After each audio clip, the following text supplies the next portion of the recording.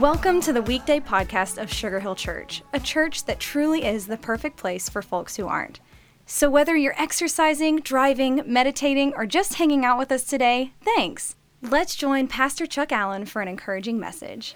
Thanks so much for that introduction. Thanks for joining me on today's Weekday podcast. I want us to go back where we were Friday in 1 Peter chapter 5, but today I want to start in verse 8. You know, Peter is bringing a close to this first letter, and he shares some pretty important counsel regarding how we should be standing firm in our faith in Christ Jesus. But he begins it with a warning. He says, stay alert. And many translations it says, be sober or be vigilant. Well, to be sober is nepho, which means to be watchful, to be self-controlled, or not under the influence of something that may distract you. Peter is using the same word to encourage us down later in verse 13. I mean, what Peter is giving us a picture of here is to stay alert. Watch out for your great enemy, Satan. He prowls around like a roaring lion looking for someone to devour. Stand firm against him and be strong in your faith. Remember that your family of believers all over the world is going through the same kind of suffering you are. I mean, we must be vigilant, watchful, awake.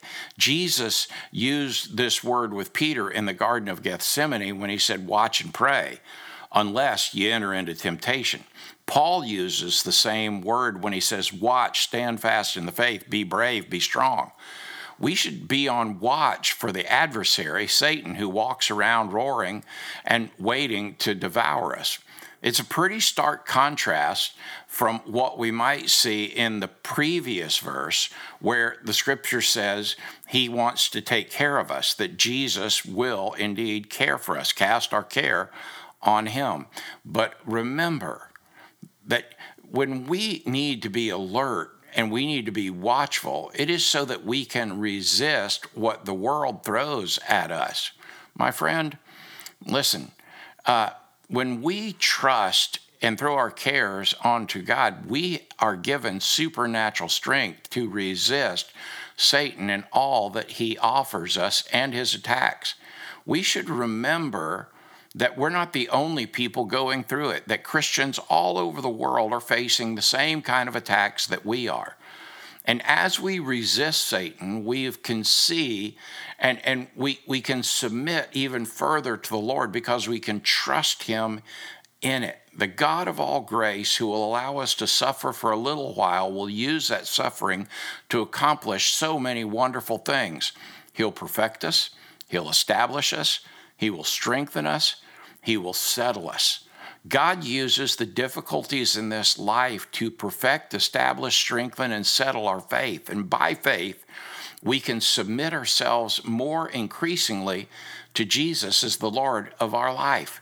And as we do, we depend more and more on him, and we give to him the glory and the dominion forever and ever. And we recognize more clearly who he is and who we are, and that causes us to bow down and worship him as Lord. My friend, worship him today, the King of Kings, the Lord of Lords, the Savior of the world, Jesus, our Lord. God bless you, my friend. Thanks so much for joining me on today's Weekday podcast. Thanks so much for joining us today for the Weekday podcast. We would love to see you at Sugar Hill Church for one of our gatherings each Sunday at 9:30 and 11, and we are always streaming live at live.sugarhill.church. Again, thank you for joining us today. Please share these Weekday podcasts with friends and family by tapping the share button. Have an awesome day.